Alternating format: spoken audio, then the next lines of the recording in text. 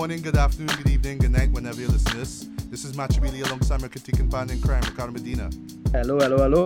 And this is the first installment of a new series that I'm trying out for 2018. This is Retrospect Reviews, the hip hop edition. So here, Ricardo and I, and every once in a while, we'll bring in like a special guest.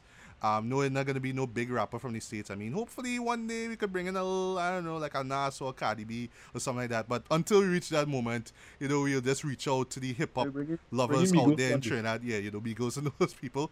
So basically, with this segment here of Bears, Beats, and Bailey, we are going to review, or more or less look back at classic albums which came out, say, 10, 15, 20, 25 years ago. And there's been like a lot of like classic stuff that's going to be celebrating their anniversaries this year in 2018. And this one in particular, what we're going to talk about today is one that pretty much dominated the rap scene, the music scene in 2003. Of course, we're talking about 50 Cent's debut studio album, I should say, Get Rich or Die Trying. Right. Yeah. Now, this is one that, for unless you genuinely hate 50 Cent, you genuinely hate Shady, Aftermath, all them kind of people, you wouldn't really care about this, but this one really holds up. This one really, stood the test of time. I remember when it came out, It just blew everybody away. With this episode here, we're going to talk about that. But of course, we're not going to do it by ourselves. We actually have a special guest here by the name of Doughboy. Mm-hmm. What's up? Yeah. He is representing San Fernando, right? Yes? Yes, San Fernando. Yes. Somaliland, to be precise. Yes, right. So he will be the resident hip-hop guru, to kind of fill us in on, basically with this episode, we're just going to run through track by track. And just kind of share our thoughts on all of them. There's stuff that we love about these tracks, nice. The lyrics that stand out to us, production, just the shit, basically. All right, but before we do that, Doughboy, you just want to give us just a little introduction as to who you are and basically why you chose hip hop as well. I'm assuming hip hop is like your true love when it comes to music, right? You have other genres out there, but hip hop is the one for you. So you can just jump in and just let the people know who you are and why you love hip hop so much. All right. Well, as you know, Doughboy, producer, on and off rapper, because everybody is a rapper these days, so I know, right? we leave that for the young kids. Leave that for the young kids. Apparently, a hoarder CDs and records. And DJ. And cool. I love hip hop because it was basically the only music that I could get at the time. Right. That wasn't dancehall, because we grew up in the 90s, Yes. and it was switching to Scare Them Crew and all of that. Scare Them Crew, right? They used to dominate in the late 90s, right? Yeah, and my niece ended up bringing home 4 tapes to me to listen, and it was Timbaland and Magoo, Welcome to Our World, Outkast, right. Great album, great album. Aliens. 80 Aliens, great. Fitmo Squad, Nice. The Imperial, and love that. Bone Thugs. I think it was the second album. That's 1999, right? Yeah. I was in standard 5 at the time. She just I brought home these things, just go and listen to them, because these dudes gave me this in school. So I went and I started listening to the Outkast album first, and that was the best shit I ever listened to in my life. Yeah. Just that from two boys with a Cadillac shape. Oh yeah, that to me is perfect zoning out music, trade. When you have nothing to do, you just lie down and just zone out to the entirety of the album. Yeah, and being at around 9 into that, it just sent me straight into being a hip hop lover. Right. And then when I started to get my own money to travel to school and stuff, I started saving it and buying CDs and tapes. Right. What turned me into a hip hop head was Jay-Z's this volume 3. Ah, okay. I Nice. thought you was gonna say volume 2 Yeah. for a sec, but I was like, oh wait. Maybe you're gonna say volume 3. Maybe you're gonna say blueprint. Yeah, But wait, yeah. volume 3, because a lot of people will be looking for Jay-Z for like lyrics, but the production on that was A class, and it Yes, was yes. Yeah, agreed.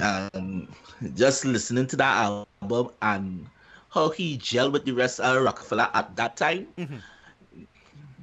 it just made that album made me want to look for more albums of him.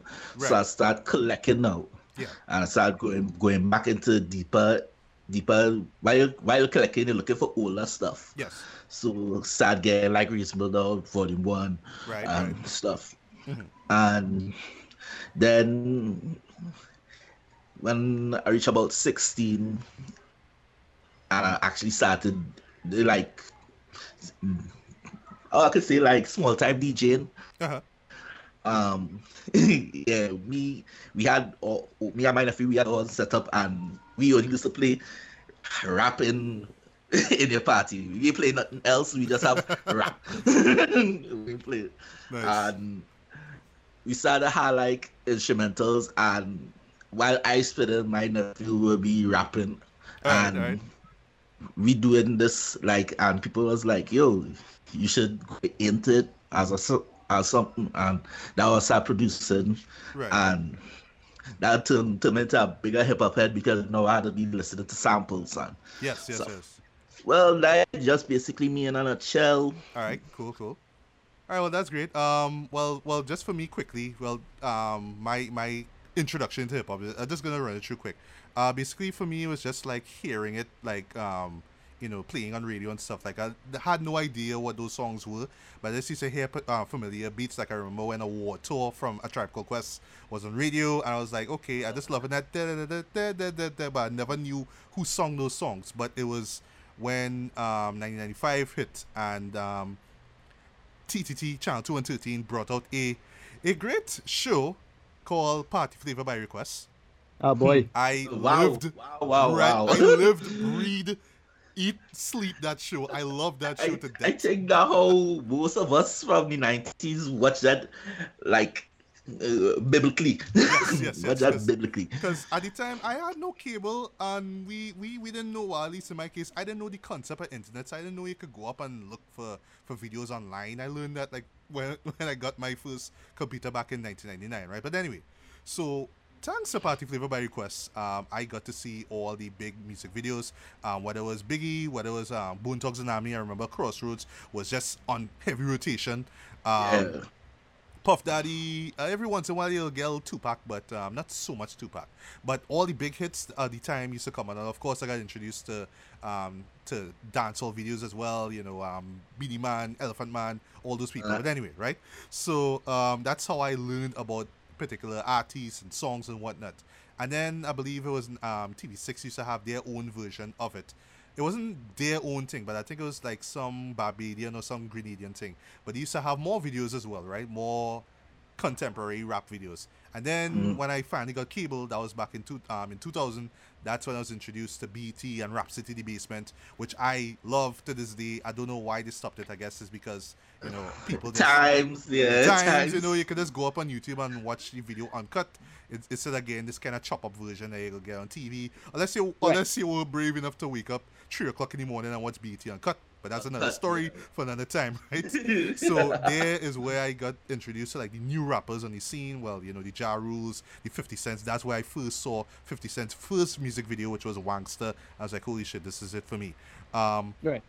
But also on Fridays, they used to have like a flashback Friday basically. So they used to run through all the iconic rappers from like the 90s, and that was where I got introduced to what I really started to get used to, like rappers like Mos Def, Talib Kweli, Tribe Called Quest, where I really got to see these videos for myself now. And then I got introduced to alternative hip hop through guys like Common, Mos Def again, Talib Kweli again, Chaos, as along many others as well. And from there it was just straight up hip hop love from there. I just loved everything about it. I loved the aesthetic of it, the sampling, the rapping, the thought process behind it, the creativity, and yeah, the rest is history. And this here, what you listen to right now here, folks, is just another extension of how much I love rap music here, you know. But Ricardo, just quickly, your little introduction. What was your introduction into rap music? Like, what was that? Yeah, for me it was, I don't know, around 14, 15 years. I just generally watching BT, watching just enjoying rap music in general. Me and my buddy was a big fans of Jesus since, again, pretty much Hard Knock Life. And I think what really got me into the high production level of it is the first album I bought, although at the time it wasn't bought, was Blueprint. All right, classic album. Yeah, the first Blueprint, and then Stillmatic from Nas. At the time I didn't listen to Illmatic. Went back to listen to Illmatic, and yeah, it was brilliant. Loved it. Bought it. I remember buying for like $5 in a corner store somewhere. Right. And just played the shit out of that in my old Discman. So I used to rock at this one too. Everybody rock at this one. After that, I got into a more international vibe to hip hop when I was introduced to the hip hop producer from Japan, Nujabes. Oh yes. And I started exploring. International hip hop and just in that tea. And then from it never turned back from then. Yeah. Now my introduction to Nujabes was through Samurai Champloo, the anime. Like the first time I heard Battle Cry, I just fell in love with his music right there. That was it. Right. That was it. With me, I get into him from a buddy of mine that he used to have like weirdest hip hop. Right. He just like dude, listen to these beat tapes. And I'm like, wow, this shit dope. He like, this dude from Japan. I'm like, yo, Japanese dudes making these hot flaming beats like this. Like, yeah. I'm like, oh, damn. And exactly. At that time, we was like totally into like Flying Lotus. Oh, yeah. We was totally into Flying Lotus, and he just come and knock Flying Lotus off the pants for us. Wow. Yeah. Yeah. Flying Lotus, because I used to watch a lot of Adult Swim at the time. Flying Lotus have all the little cut take scenes, and I didn't know it was him at the time. Yeah. And then somebody said, "Oh no, that's Flying Lotus. Look him up." Right. Well, on the subject of producers, right? Just before I forget, it was through BT as well, and just me learning more about hip hop, where I got introduced to G Dilla, another deceased producer as well. And both him and Nujabes, were born on the same day basically, right? Which is pretty amazing. But I love, and then I got introduced to like Slum Village. I love their first two albums. Classic in my opinion, but I just love his jazzy, wavy kind of sci-fi-ish kind of beats. It's just the kind of music that's with Dilla. What I like with Dilla is the same thing that I like with MF Doom is drums. Yes, MF Doom, yes. The drums is so. How can we say with the drums? When drums are not perfect, it sounds like somebody actually trying to play the drums and it messed up as bad as possible, and it sounds good. Yeah, it's somehow how he mixed those drums though, but yeah. It not mix it like them use the MPC. So yes. What they do is they don't quantize it, so it's not on hit with the with each step. Right. So when they press the pad, it might just be a little off, a little bit. Oh, like by a second or so. Okay. Right. So as you guys mentioned, as Ricardo mentioned, Jay-Z and Nas, around that time where, they had their quote-unquote feud, Jay-Z with the Takeover song, and people were like, oh, Nas, you can't take that. And then Nas brought on Eater, and then people were like, wow, all that kind of stuff now. So basically, Eater's overrated. I mean, you have a whole verb now. You created a verb, you got Eatered. Yeah.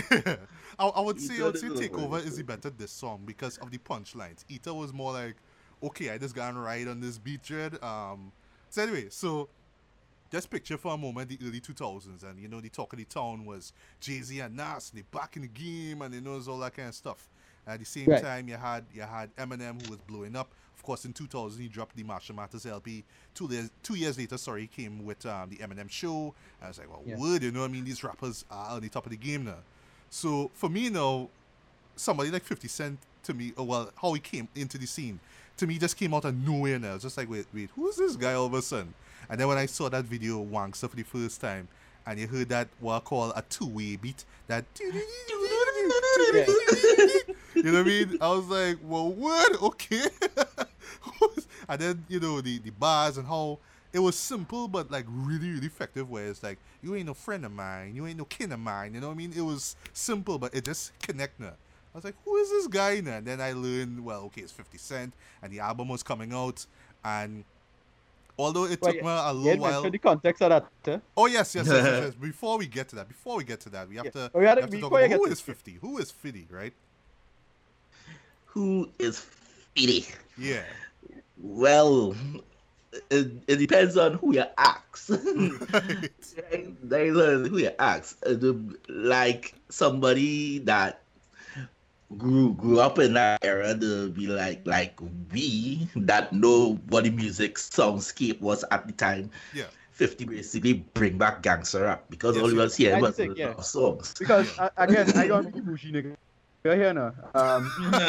One of the problems I had with 50 was that he brought back gangster rap. I was like, yeah, guys, we don't need to go back. Right, because we have Common and Mos Def, and they bring album blow my way. Positivity and stuff like that now. So I understand why you're bringing that back, and especially from New York to it, because exactly. It felt too cliched now. Yeah. But it's like, it's so good you didn't care. That's the thing. Yeah. At the time, we had Ja Rule singing in the bathroom with his head up flat. Yeah. We have to mention that Ja Rule and Murder Inc. Their music was all over the place. What would I do without you?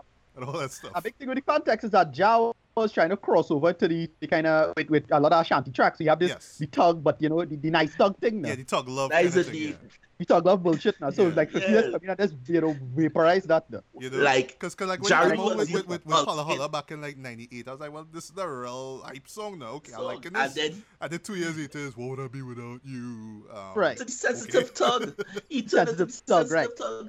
So everybody like, well, yeah, you're in the club and you're listening to this, and then 50 come out, and well, everybody introduced mainstream to 50 was Wangster, but if you're on like when they had mixtapes and stuff coming out, you would hear the Ja Rule, Murder, I Don't Believe You. Life Sunny Line, and he actually brought out a video for it. I remember it showed a couple of times on MTV, but like the other sense without this, so it's like I don't believe you. You know what I mean? The real sense of the hell out of that song. So we who was like, we was getting mixtapes as much as we get mixtapes now, but like when we get like a DJ Clue or something, man, you hear that, I mean, hear that, you're like, well, yo, this dude actually gunning at this dude. When Ja Rule do he think to be that angry and bitter? Yeah.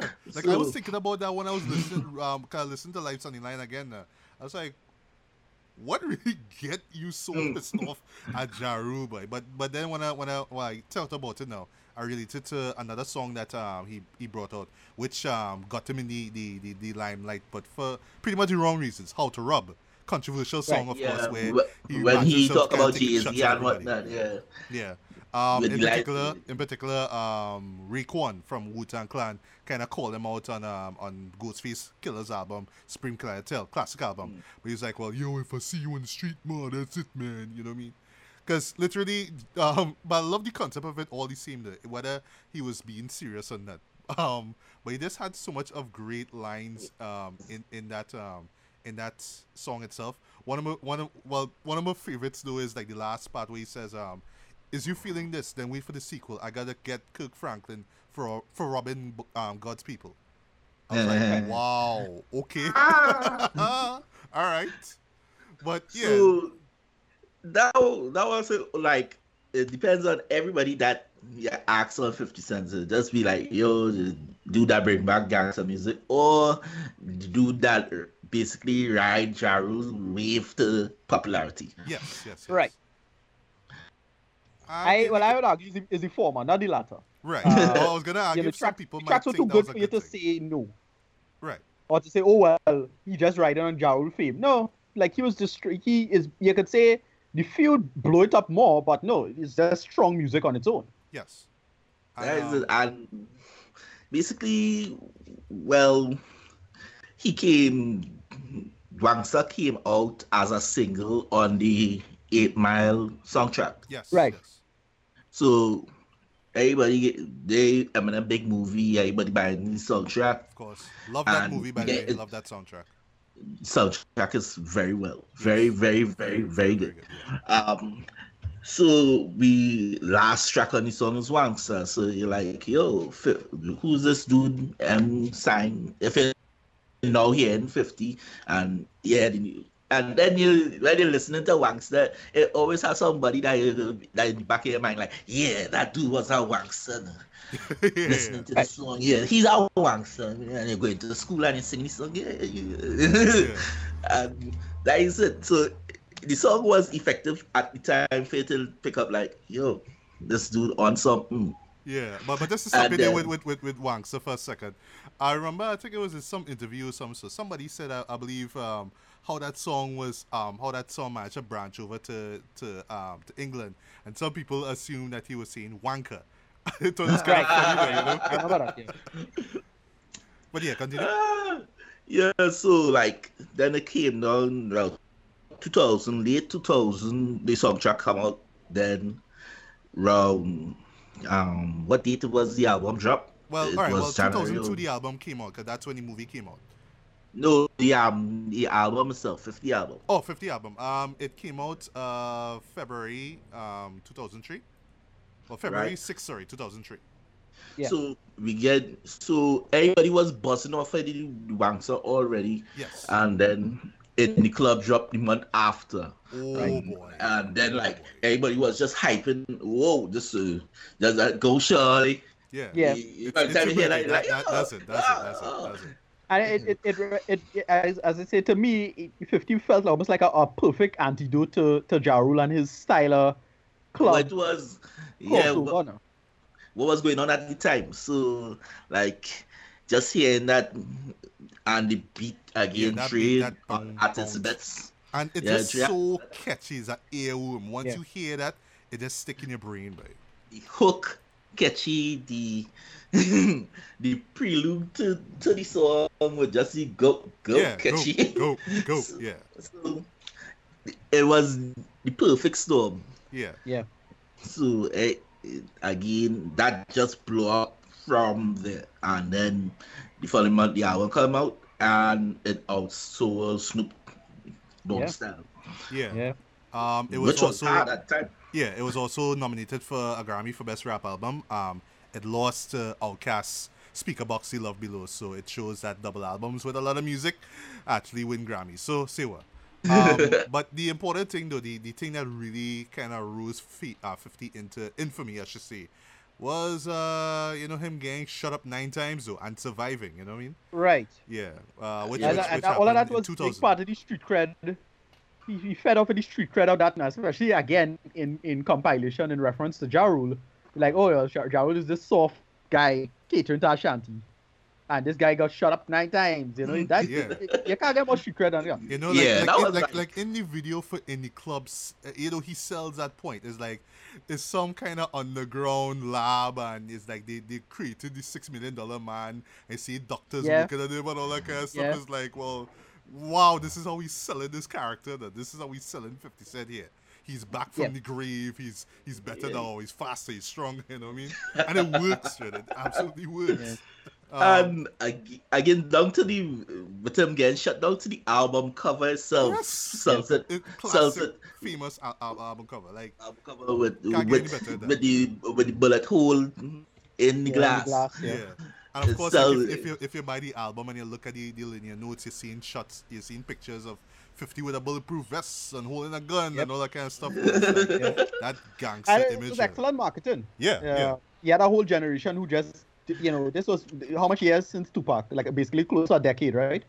About that, or less than that. Yeah, it's like 8 years since Tupac. So it's Yeah. like, well, we had to tap into this. They had to tap into something now. And then our whole generation of guys who just didn't know gangster rap in any serious way now. Yeah. Yeah, Jay-Z, who was No. like, he was like drug lord bullshit, right? Nah, it That's had gangster rap, but it let me say at that time it was too grimy. Yeah. Because it had And I would it say it had was men like like more Lux. West Coast kind of stuff, like Dr. Dre 2001 album. It had Right. those men from the West Side. It had the Nah, South it hadn't still really had grown. It still had the East Coast because you had the Lux. Yeah, the Lux, whole of lot of course. riders. Yeah, how can I forget the Lux? Yeah, Yes, yeah, yes. you had the whole lot of Rough Riders. Oh, yes. DMX and them. So- He had yeah. But It they had had- MOP at the time, right? Sorry? Yeah, MOP was Yeah, around there. MOP, yeah. Of course, in 2001, Yeah, when they had yeah, Anti the Up. Sunny My Lux God. kind of. So it was the perfect mixture, commercial and gangster. Yeah, because- like it brought gangster rap to the mainstream, Jay. Like, Mainstream, that because- was amazing. Basically, after 50 is when we really started hearing MOP on radio, Yes. and nobody was really gonna play MOP before that because talking about robbing people. Yeah, and then But- you had like Anti Up just blowing up. Like that is Yeah. still one of the hardest rap songs I've ever heard in my life. And that was played on radio and they were showing on BET like regular, like Yeah. normal. And I told somebody that like, yo, you don't know that how the song is about robbing somebody. Like listen to the lyrics is right there. Like, Fool, rob what you want, your somebody. life for your choose. Like it's right there. Basically, yeah. And we like, yeah, jump up, yeah, rob that kid. Like, Yeah. But one thing though, I just want to mention too. Well, before we get to the track listed, is how that album pretty much like shaped hip hop culture basically. Like, well, we can't really talk about it from the States because we're not from the States, but I'll talk about it like from Well, in Trinidad. Like a lot of people putting up like 50 cent on the like in the windshield of the cars or the maxis. You know, they have 50 cent posters inside the maxis. I remember jumping inside a maxi a couple of years ago. There was like 50 cent posters all over the place.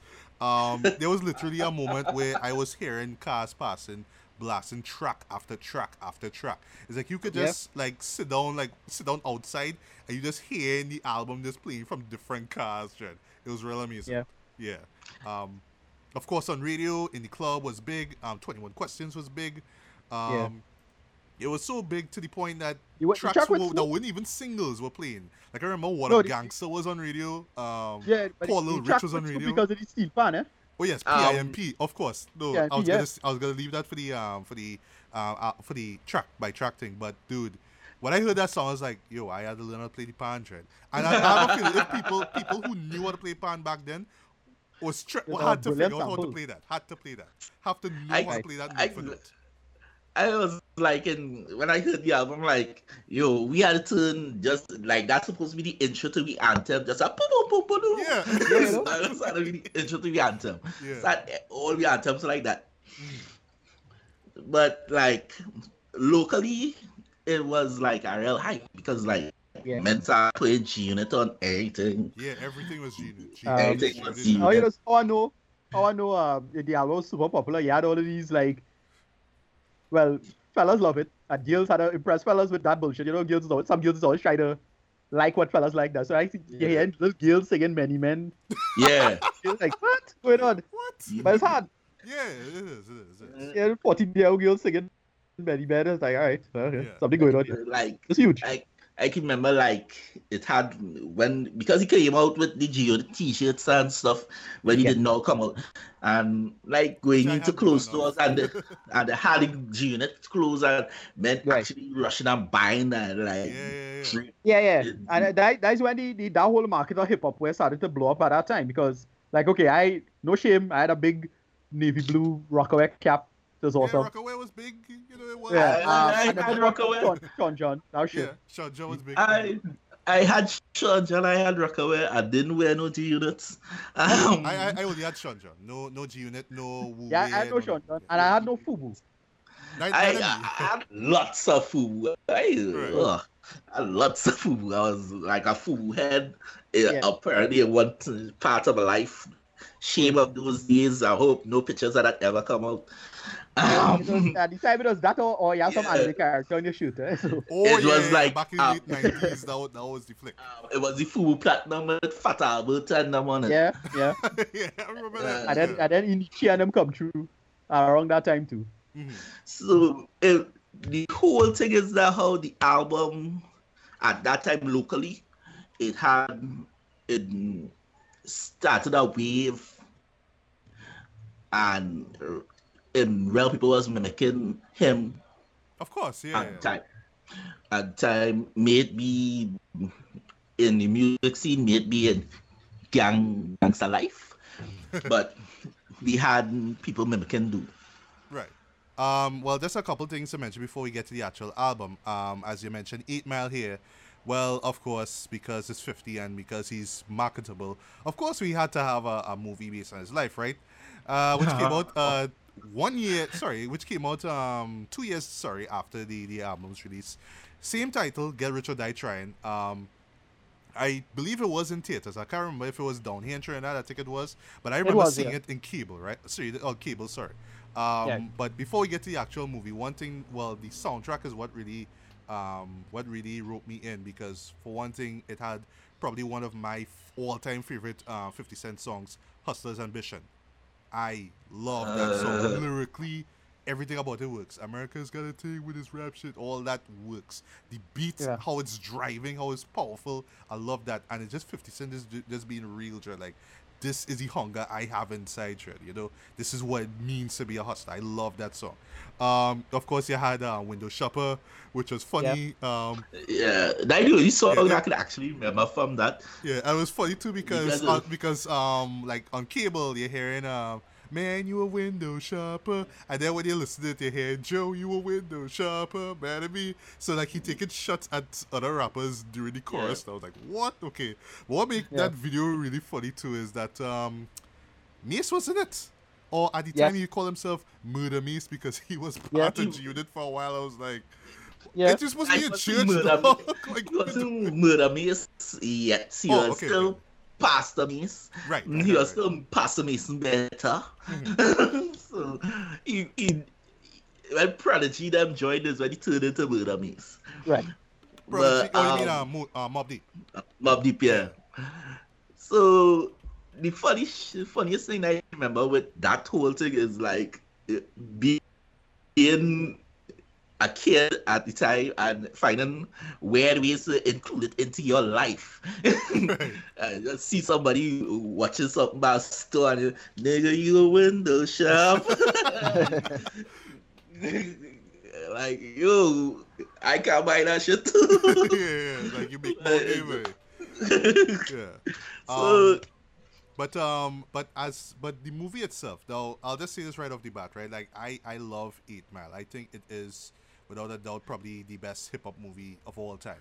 Well, about hip hop music, yeah, about the struggle of being this, about the struggling artist and A just hi- what a it means hip-hop about rap artist, music. so. And then of course the time period they set it in 1985, perfect. That's like the perfect period. But anyway, so I love 8 Mile. So I was like, all right, Get Rich or Die Trying could work. And then they use the same formula, having the lead actor be the rapper himself. And while Eminem played it well because he was just kind of downplaying his character, 50 just had to be tough as well, and you know he had be serious and be dramatic, and that's where it kind of feels for me. Like I'll never forget the moment where he was talking to his grandfather. It's like his grandfather's like, I'm a gangster, grandpa, and I was like, no, what was that?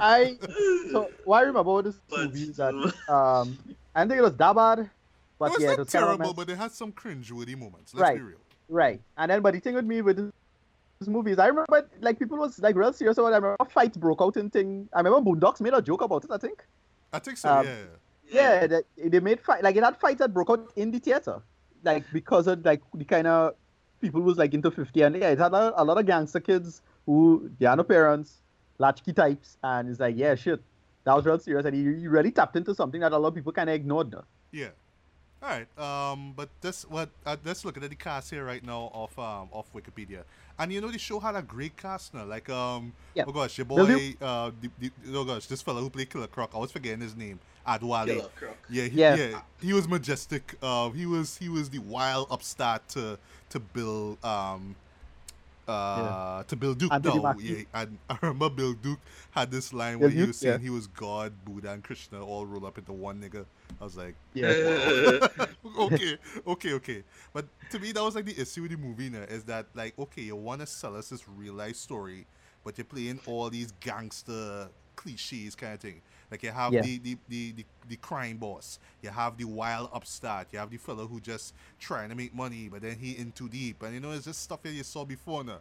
So it was almost to a point where it's like, well, is this fabricated? Is this real? Or this has really happened to you 50? We don't know. Right. Yeah. Again, with me is like, yo, we all right. You've dropped 3 albums so far.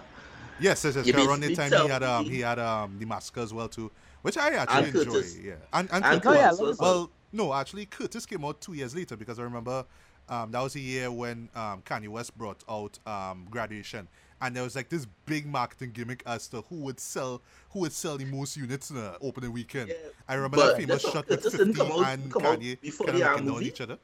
No, it was 2007. Both albums came out, Curtis and Graduation. But just Yeah, remember, that yeah, was- remember that famous shot where you see 50 and Kanye kind of And looking Kanye, down yeah. at each other, and Kanye had to kind of tiptoe. You know what I mean? That was the big moment right here. And of course, well, Graduation sold more units than Curtis sold.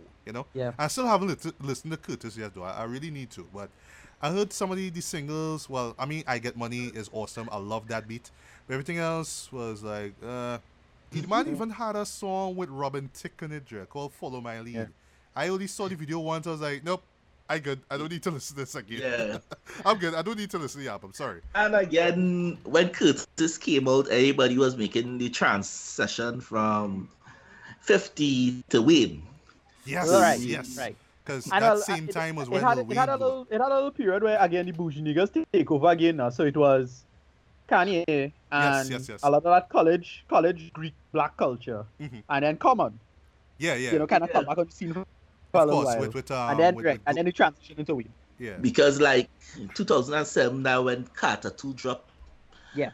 and we was basically listening to the Carter 2, we really didn't care what 50 was saying at the time. Yes. That was me and Carter Tree. Like I used to listen to that religiously, Dre. Like Carter Tree was it for me. But yeah, two when it came out was hard though. Fireman, this other song. He did have a song with not with Robin Thicke, with some other guy.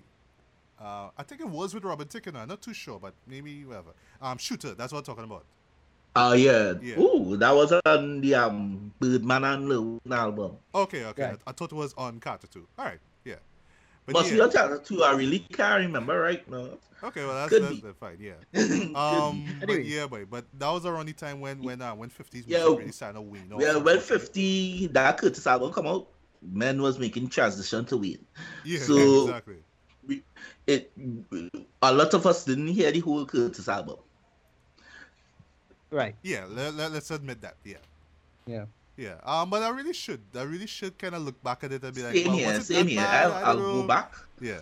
I mean, I'll Get go Rich or back and Die check it Trying. out. Get Rich or Die Trying. I love that. Massacre comes close. There were just couple of mess songs. I remember one of the Gatman. I love Gatman. yeah, Gatman and Robin was hard. I remember there was I think there was a where he shot videos for I think it was for all or majority of the tracks. Yeah, Remember these kind of he did weird. For the Yeah. whole kinda album, he shot cartoon videos stuff. for the whole That was kind of the new.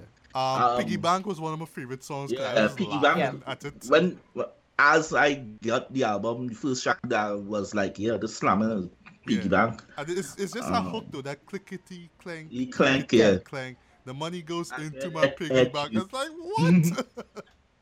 My personal favorite was Gatman.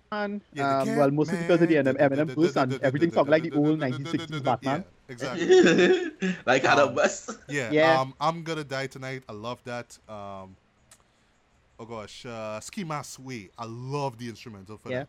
So dark and icy. I love that. And of course he had his unit brethren there. He had Tony Ayo, he had Young Buck, he had Olivia as well, and even had the game though. Well, in the final track, which is the Hate It or Love It remix, I remember when the 50 and Game feud started. Now they actually That when released the album and then they still took that song that out and they was put Game Out of was- Control with Mobb Deep.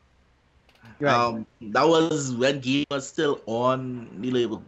Yes. Even was still on G Unit. Yeah.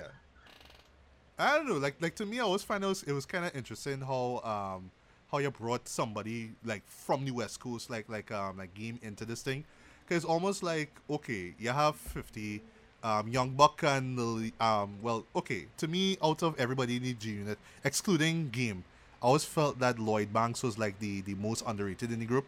I felt like Yeah, he and could have I spit agree with like the that. second best. Um, Young I Buck wouldn't comes at say the he was the third. most underrated. I'll say he was the most lyrical in Yeah. the Yeah, squad because he listen had to On punchlines Yes, Fire, every like, track. like listen to the bars and like faster than your bitch, no, running your bitch faster than the road runner. You know me, just yeah, those bars, Lord, dude, how fast I'm they so were. fly. punchlines Yeah, was I'm so fly. nasty. Yeah, yeah. Young Buck, I love his visceral energy. Is like, you know me, that kind of cash down. Well, you used to see representing Cashville. Tony Ayo, he Yeah. good for hooks, but I kind of like the album that he brought out, which was Thoughts of a Predicate Fella. And I thought it was entertaining. It was dumb, but I like it kind of. Yeah. He was the crunchy black of the group. Nah, yeah. to me, Tony Ayo is the mixtape dude. I have like real Tony Ayo mixtapes that I love, but he albums he reached the point penning a classic album yet. Yeah. But he mixtapes them hella ridiculous. It have like the swine flu 1 and 2. They're like two dopest mixtapes I hear from he. All right. And he does not make good mixtapes, but like another thing with Tony Ayo is the man too grimy. I think Yeah. that's the problem. He's too grimy, Shred. It's He's like too crunchy grimy black for now TV. for Yeah. 3-6 Mafia. Yeah. Too grimy. So the rest of them you could just you're grimy, we could tell a polish and you could be market. Yeah, But he's a little kind of very unmarketable. Yeah, exactly. I mean, look at your Just name, rap. dude. Yeah, yo, come on. You know?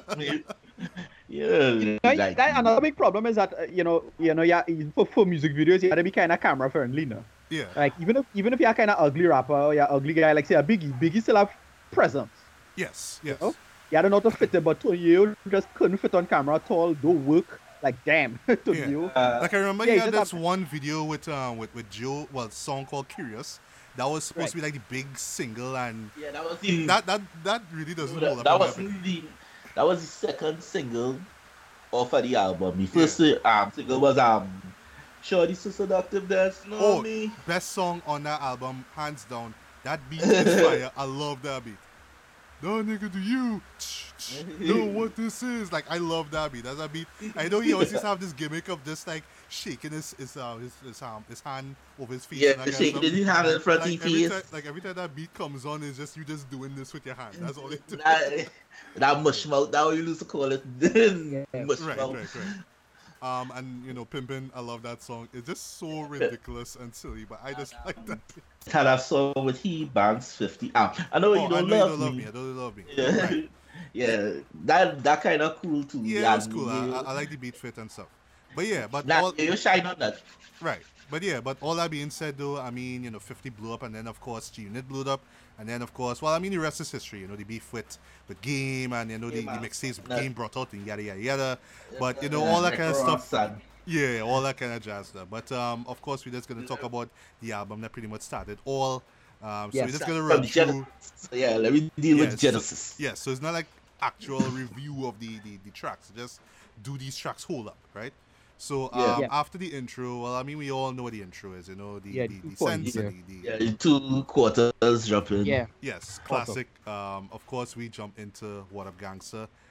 From the moment that bass and them drums hit by, Yeah. it's like you just like every time I hear it, I just go crazy. I just wanna. It's like the kind of music if you was like driving in a car, Dread. You wanna have, rob like, your a own sunroof, house. you just wanna get out and just start to go wild and go crazy, Dread. Yeah, it's the kind of track that make you want to rob your own house. Yes, Same right. thing that Ricardo say, like basically they like beat a dude up music. Yeah, So, like, doom. yeah, And then of course when that hook comes, what up, blood? What up? Yeah. It's just like you just going insane. well, yeah, you just want to kick somebody in the face and You know? spit some Yeah, gangster shit on it. It's like music to drive by to, something like that. I don't know, like this it's just real incredibly gangster though. The Yeah, lyrics of course express that as well. I love the lyrics here. One line I like is like these come, we dump the diesel and battery acid. You know, it's just the griminess of those bars. And like, Yeah. for me, that is how you start off your album. You have to come in out the gate hard, strong like that. It Yes. reminds me of like Wu-Tang Clan's Bring the Ruckus, where you just come in Yeah. and boom, you know what I mean? or Yeah, it's a great high energy track. Yeah, New York City, the mind is like boom, dread. This is where I Yeah. coming from. This is how I coming through here. You know. So, what are your thoughts on What Up Gangster? Love it. Yeah, it's a great high energy track. Yes, For me, yes. it just comes in good energy. Boom, you're hype for the album. Wake you up because you get the 50 cent, you get the quarters thing. All right, cool. It's nice. We get it. Yeah. And then just out of the gate.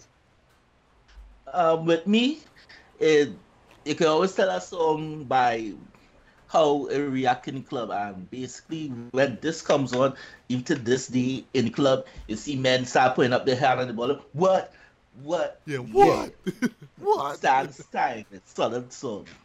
Yeah, and it still holds up just because of that high energy beat though. Right afterwards though, we get into Ricardo's favorite song from the Yes. album, yes.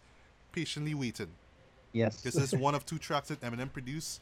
You know it's Eminem because that man love a violin, but he love these Yeah. really dramatic this dun dun dun dun dun dun. To me, dun, dun. It's Eminem something verse really in dramatic this- about that beat, but To me, Eminem verse in this is a top tier, like for me, top 5 verse ever in rap. For oh me. yeah, definitely. Yeah, Yeah. because again, No. Shady, the line that is always, I'll never forget this line because it burned into my brain. Shady Records is 80 seconds away from the towers. Them cowards fuck with the wrong buildings. It's meant to hit ours. Yes. Yeah. That shit flows so perfect for me in my head. I mean, music, that what music does do to you. Yeah. It's like, And- like somebody like, I got hit a crack me. With me, Eminem so well- flow with the Heart Machine when he I'll be Oh, I patient. love, Yes. love That that part, moment. yeah, I yeah. love that moment, Chad. Yeah. Wow. And then like, that's something that whoa. it'll be right. It'll be heart beating. Yeah, and then You he know, hit beat, the flat like and then go and then flat line Eminem after. And then he just Start go to- in all out. Yeah. Perfect. Yeah. Perfect verse, perfect production. Everything, yeah, That's perfect. it's Yeah. just really cinematic. That's what I love about it. But it's the Yeah. lines that I love though. From Yeah. 50, I love where you see oh gosh, 50 fear no man warriors swing swords like Conan. I was like, yeah. okay. Looking for a slut with a nice butt to get a nut. yeah. Yeah, wow. And if you got a glass jaw, you should watch your mouth because I'll break your Yep. face. Yeah. I have like where you say, leave you looking like the Michael Jackson jackets with all them zippers. I'm the boss on this yep. boat. You can call me skipper. The way I take Yeah. the money over, you should call me flipper. It's like You know? Yeah. hard. Too much. Too much. Too much, yeah. Too much, You know what I mean? please. Yeah, for me, this track is 5 out of 5. Very little of it doesn't work. I can't think of anything. Everything just flow. The first verse is great with all 50 great lines, and then Eminem just come and blow it out of the water. You know, Just I so many love where he good said, goddamn lyrics. take some big and some pack and you mix them up in a pot. Yes. Sprinkle a little big Sprinkle on a top. Sprinkle on top, yeah. You got the You gotta realest release killer. an illest killer stand up in a nut, the juggernauts in this rap. Juggernauts on this rap Like, shit. that, wow, like Yeah. just see wordplay in that. Yeah, though, I really yeah. do love. Yeah. And Perfect. Yeah. All right. Next track to me We is get probably to one of the Batman. grimiest songs. The Batman anthem. Yeah, All one of the Batman grimiest anthem. songs, and Yeah. this was a singular. I remember when the video came out, I was like, "Wow, this Yeah. is like some Hardness. excerpt from like a crime drama movie or some kind of thing." Yeah. So because of how grimy it felt and how it looked. Yeah. Many men wish that. Many man, yeah. Classic track. That beat, Great those And the those opening track piano is keys, brilliant, eh? yeah, and I learned this gunshot through Genius. It's actually Lloyd Banks that 50 is talking to her. Right. Like, I always thought it was 50 playing both voices, but it's actually him and Lloyd Lloyd, Banks doing the dialogue here. Do the intro? Yeah, Yeah. it's them. He's the one who Yeah. say, "Man, we gotta Ah. get something to eat." Right, he's that Yeah. guy. Right. Right. But yeah, boy, the chorus alone, that many men wish that Yeah. upon me. Yeah, that's like Look, Batman my anthem eyes, yeah. right there. Yeah. But it's just the griminess of it that I love. Though I like how but also like he knows he's great. But he knows he's underrated. Like I love the line where he says, "I'm the diamond in the dirt that ain't been found. I'm the underground king, and I ain't been crowned." Yeah. Like you know what I mean? It's just talking about that life too. He makes the analogy, some special, some like Ali in his prime. Yeah, I'm the greatest. Something like Ali in this prime. Yeah. Yeah, go on, continue. Nah, well, with me, the song so dark. Yes, I'm gonna boy, say now dark, boy. how it feeds into what we know gangster shit to be now. Mhm. Like, yeah, this dark. yeah, somebody gonna get murky. And then like my favorite part is the last line, like I Oh got hit yeah, for a reason because he he got got hit hit like like I I got got hit hit, but he and ain't breathing. fucking breathing. Yeah, like Like, yeah. like when you think about that though, it's like wow, boy. Like seriously, like you could tell this man was being earnest. He was being honest here when he was saying That that. It's not was no joke here that you're listening to. It's real. Yeah. All right. Moving along now, of course, the club song, the iconic classic eternal club songs of all club songs in the Yeah. club. you happy birthday Yes, song. the happy birthday song. The Yeah. song that white people gravitated to it is like, oh, Shawty, it's your birthday. To the point that, well, you know, me and Ricardo actually talked about this last year. That movie that came out, I think it was around October, November, Happy Death Day, which I actually enjoyed though. As being Yeah. like a dumb little slasher flick. But in the trailer fit, they use in the club as you know how they work in songs for trailers there. And they worked it in the club and I was like, wait, really? They're doing this? Okay. It has something to do with the story because it was the main character's birthday. But all that aside though, this is Dr. Trey as one of his at his finest. That beat though, just is like an earworm. It just sticks to it. That Yeah. Yeah, boom, boom, boom, Yeah. boom. it sticks in And your head. the production, you know, the levels, you know what I mean? It's just you know, everything about it works. Of course, the hook works. I love the fact that like when I first saw the video on Rhapsody, you know, you heard a different chorus. You heard the clean chorus there, and then when I actually listened to the album, I was like, oh, that's what he's saying. Okay, I got the X if you're into taking drugs. Okay, okay. But I still loved it all the same though. But yeah, everything about it just works. It's so catchy. 50 just bragging, you know what I mean? But you know, he have some griminess as well too. You know, he talking about you know, ain't nothing changed. You know, he back. You know, he got shut up, but he's still back in the game. Back. That kind of thing. Now, you know, people just jumping up and it's like, well, dancing to the. It's like, yeah, this is a gangster rap club Yeah, song though, but yeah. just so catchy that anybody could listen to it and you know just enjoy it. But what do you guys think about Indie Club? Do you think this song holds up to this day, or you think it's Yeah, Yeah, a, for the a most real part. product of 2000s hip hop music? Yeah. yeah, Yeah. it does. You It know, does. in the club is a track like kind of like the movie The Matrix. It's like you see it so much, you hate it so much, you kind of get fed up with it. But once you hear it in a while, you realize how brilliant it was. With me is like a lot of people don't know that how that beat was actually for D12 and them turn it down. Right. Right. And 50 make a hit out it. Yeah. He And- he see something in that song and Yeah. god damn it, it worked Yeah. because Yeah. it Yeah. And- pushed and- the album. Yeah, of course, exactly. Really push it to that platinum status too. And one thing though, I just had to mention quickly, parodies though. Of course, there were tons of parodies that came out. I remember, there was the Bert and Ernie in the Tub one, which I think is like the best parody of that song. And well, this was on radio actually. Beyonce did her own version of it. It was called "Sexy Little Tug." I was like, okay, that's cute. All right, well. But then again, Destiny's Child did do a track with 50, what is Tug Love back on the Power of the Dollar album. So it's like, all right, cool, okay, I get that. All right, so after In the Club, we have High All the Time. And here's some really interesting here. I only learned this like a couple hours before we met up here. 50 don't smoke weed though.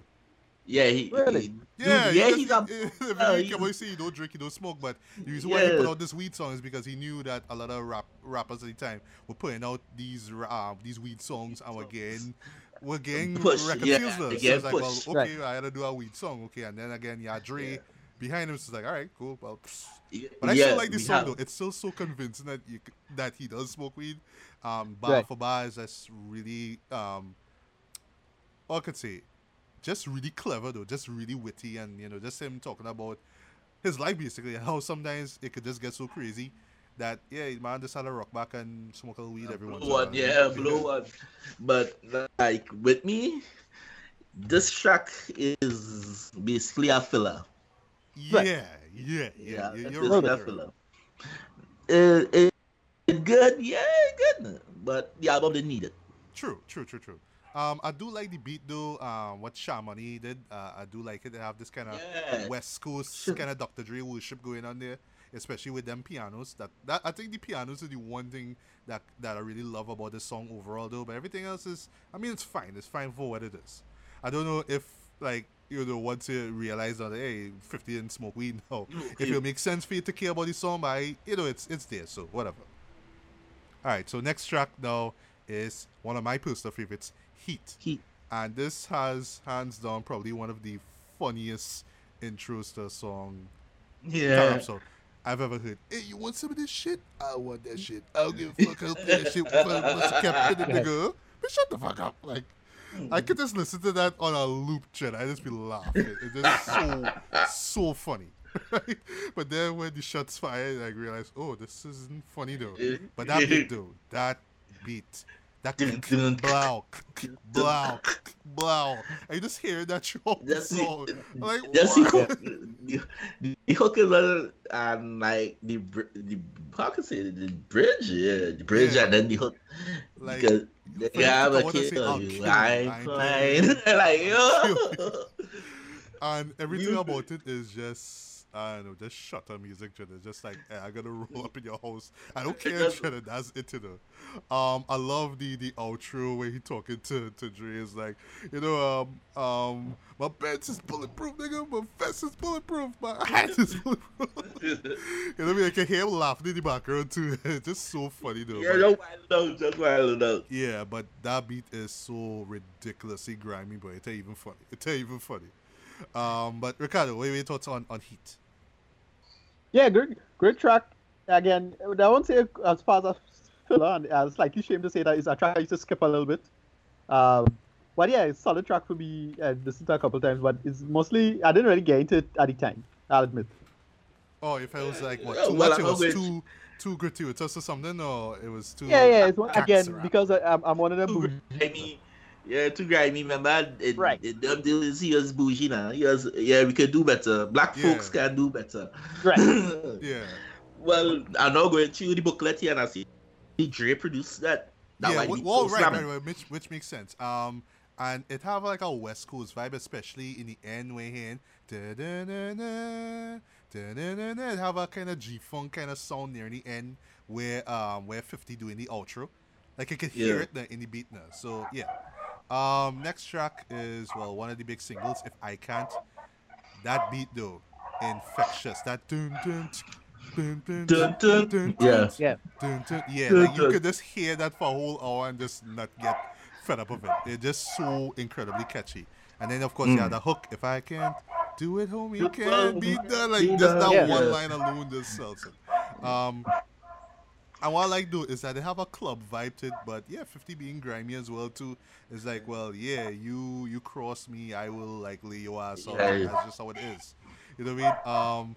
One line I like is in the second verse where it's like, oh no, look who clapped him with the fofo, 20 trips in the low pros, east side, west side niggas know, yo, I'm loco. Like I just love that wordplay there now. Really, really love that. That's everybody's favorite line in that. Yeah. But that beat's so incredibly catchy, and just lyrically how he flown it was just excellent to me. Yeah. For me, it just the beat, everything was good, but again, I'd say another filler. Oh, you find so? Okay. Yeah, another filler. For me, I disagree with that because this actually has a play to it now. It's a track I don't skip. I actually enjoy it and remember it off the top of my head now. Yeah. But if it says filler, it's alright. I don't think so. I think it after that because the beat dope and stuff, but as I say, the song after that is what people want to hear. Right. And the next track actually is Bloodhound, and this is where we hear Young Buck on the album. I thought that Young Buck was great on this though. Like he wasn't like 100% in my opinion, but it's a great way like for people who never heard of Young Buck like me at the time. It's like a great introduction to his style as well. And one thing I didn't know about actually in the beginning where he says G-Unit, UTP, right? So UTP was a group that Juvenile had formed. It was with Wacko, Skip, which I remember the two of them from Know Your Clap. Love that song. Know Your Clap. Yeah. Right, Corey C, Soldier Slim, rest in peace, and Young Buck was there now. So if you listen to Young Buck's style, and it have a kind of sudden flow to it, Like if you didn't know he was from Tennessee, you swear he was from like Atlanta or something sooner. The way how he rhymes it now. And I like that both of them have this style which is and they just keep doing that same style. Just right in the beat. Just write that same thing throughout the entire thing. Yeah, the chorus, I mean the hook is there, you know, with the I love the bus shots, but you don't hear me though. It sounds familiar. And I think it kind of works to what they getting at there. But yeah, solid track for me.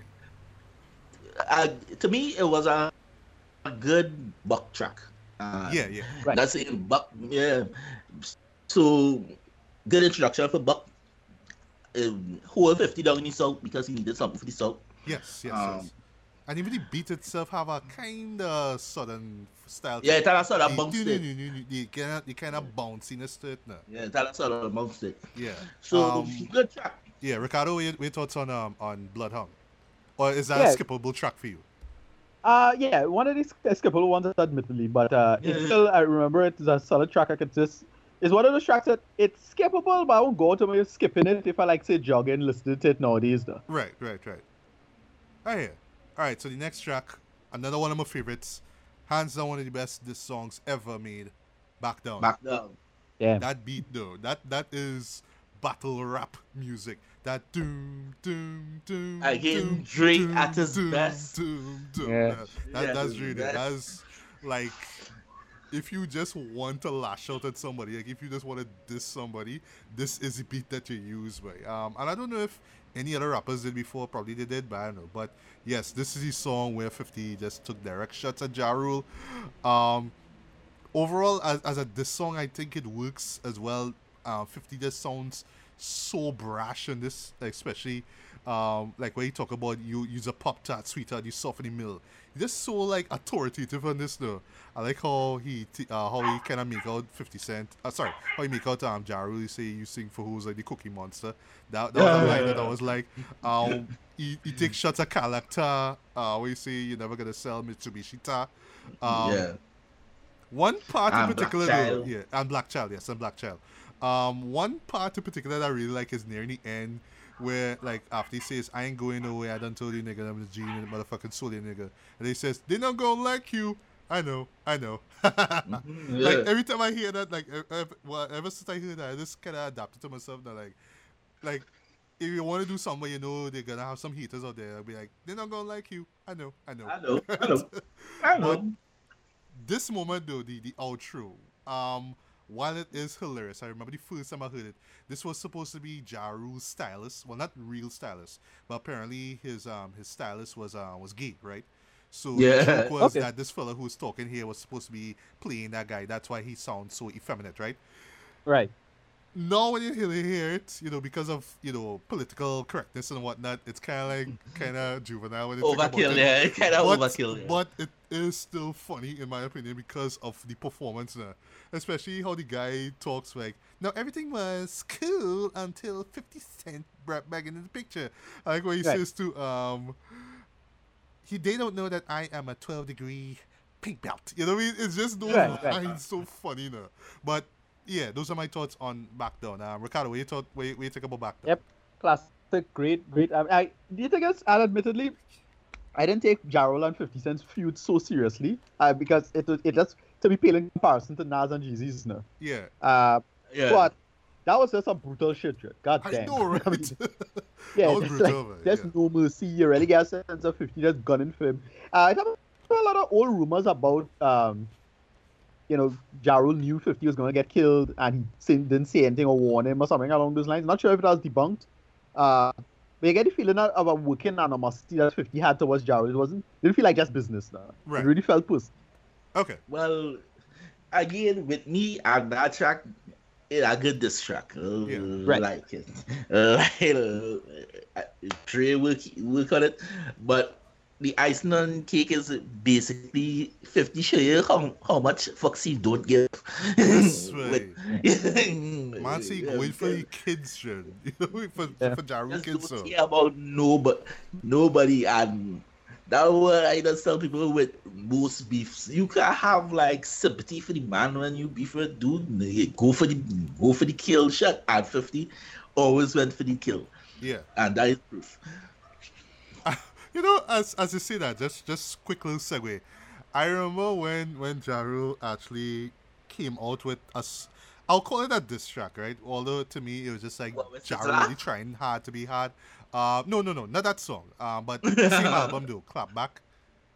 Oh, I remember people was like, that "What? was- Ja Rule going to war?" Because the chorus is like, "We go, Right. let's take it to war." You know what I mean? It's like, it's just, but it We was go just Ja clap Rule back. just trying way too hard to be so tough now. Even right down to the album title, "Blood in My Yo, Eye." clap back. Like, yeah, we go clap back, we go clap back. And I remember on cable, like when you saw the video on BT, you say, "Here, we going back, we going back." It Yeah. was just so Yeah. silly, Jen. That So that sad. that beat, though, sorry, the track itself doesn't hold up. The beat, however, was dope. I would say that the beat was dope. Yeah. Well, I mean, make a good beat. But see, Crumb was a better diss track. Yes. Because you Right took with Cam Sisler. yeah, you took Sizzler's "Can't Take Away My Crown." You took that sample and it works. Even the way how they work it into that beat though was creative, right? I really like that. So moving along now to the Panorama song, PIMP. I swear, like I said at the very around the beginning, when I heard this song, I was like, I have to learn I have to learn how to play the steel pan here. Also, I imagine people who knew how to play the steel pan needed to learn those notes. So probably just Yeah, you figured know? it out so easy. One thing I really like, what amused me about this song to this day is how, I don't want to call it misogynistic, but how blatantly borderline pimpish it is there. Just go No, it was.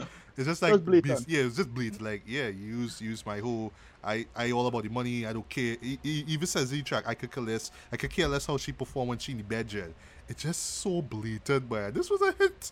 I remember the music video for it being kind of cheesy with oh with gosh, Snoop. the pimp oh gosh, Don what it was? Magic one? Yeah, Bishop Don Magic Yeah. one, and they Don had Magic some one, kind of yeah. they had some kind of pimp meeting. I was like, pimp. Yeah, come we on. yeah. And then 50 had to come up with, of course, I got the magic stick. Ah. And then that's where we were introduced to the remix with Snoop Dogg and Young Buck and Lloyd Banks. Yeah. Yeah. So they were on that. But yeah, the remix I totally love. I actually prefer the remix more than this one here just because of In my opinion, of Snoop me Dogg's too. lines. Was, Like, yeah. yeah, bitch, I got my now and later game this on. I'm gonna show you how my pimp hand is way strong. Like, just that, but like, wow, he just do that in 2 lines, 50 do it in the whole song. And Snoop just did that in like 2 lines, in my opinion. So yeah, of course that beats. Put the whole pimp game in one. Yeah, one whereas line. like, yeah, I'm making money, but this is a serious business here. If you ain't doing your job, blow, that's it, you know. You know what I mean? But that beat though, which my supporter did, by the way, it's just so incredibly infectious. I don't know, like I just hear this nice beat and I smile, and when you hear the lyrics, it's like wow, and 50 Yeah. get away with this too, you know.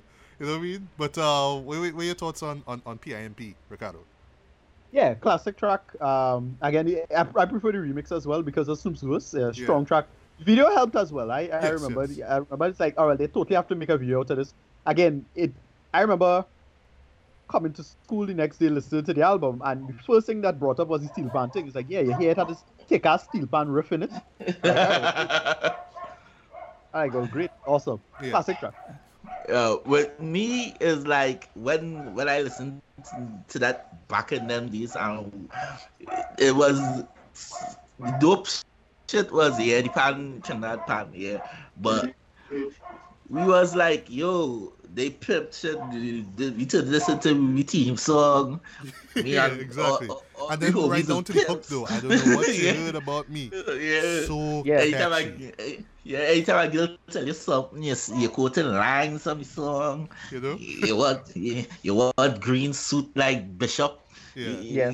Yeah. PIP was good. And I and it imagine was more than a feminists song. I imagine feminists must hate the hell out of the song though. Yeah. I mean, it is comedy territory. I mean, 50 is alpha male. Come Yeah, on. yeah. As I say, he was almost an exact repudiation of Ja Rule in that sense. So Ja Rule was wanted to be the sensitive thug, and 50 is like, nah, fuck that, straight up alpha male shit. No. Yes. You playing that at all, and it was a marketing trick that worked. I mean, it totally worked. Until we get deeper into the album. And made money. No, 50 will get sensitive in a little bit when we get back into the album. When we get there, there's a few more tracks again. Right. Yeah, So when we get next to track, the- we have "Like My Style," and Yeah. this is a tricky one because it is a filler song. Let's be real Right. about it. Yeah, it But is a filler something song. about Rock Wilder's beat, boy, that sounds. It always reminds me of like Timbaland's production. That that kind of beat, Yeah. you know, and it's like this kind of b-boy kind of breakbeat kind of thing, but it sounds so commercial as well too, and it's just so infectious, right? Yeah. Lyrically, it's just 50 having fun. He talking about he have style, he have more style than you. I like where he says, oh gosh, the hood rats, they say, he's so crazy, snitches, they say, he tried to spray me. That's what you get for trying to play me. The aftermath of my rat is so shady. Like, I love that. But yeah, the song is just fun. It's bouncy, catchy. But Yeah. the one thing though, like I remember the first time I like the outro. I remember really loving the outro. But like looking at it now, I felt like they could have given you a little bit more thing to do instead of they're not really ready.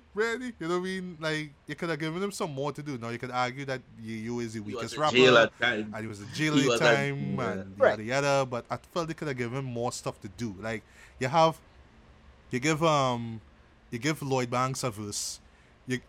Later on he gets his own verse. You give Young Buck a verse, so one to you. All he gets to do is you're not really ready. But I don't know. But still, it's a great track in my opinion. Your thoughts, Doughboy? Basically filler. Yeah, it is. It is. To me, it's just a filler. I have nothing else to say about it. Okay, fair enough. Ricardo, your thoughts on like my Yeah, I absolutely agree with Dubai on this. This is a little bit of a filler track. Not well. I mean, it fits, and 50 having a lot of fun. But yeah, it because you're wondering, all right, they had to have this among the tracks, so they had to fill up. Yeah. So sorry. Yeah. And the beat itself, while I do like it, it does sound dated. It sounds like 2000s rap, you know. 2000s rap had a kind of glitzy style to it anyway. That's why I say it have a Timbaland sound. Yeah. They don't. It don't hold up. It don't hold up. Sorry, it does. Yeah, Still it kind of don't hold catchy, up, but yeah. it doesn't hold up. Next track is Poor Lil Rich. Once again produced by Sha Money XL. This one has probably one of the most quotable bars from 50. I let my watch talk to me, my whip talk for Yeah. me, my guy talk for me. Blah, what up, homie? Shout People out. just love that. People just love that. Love that, right?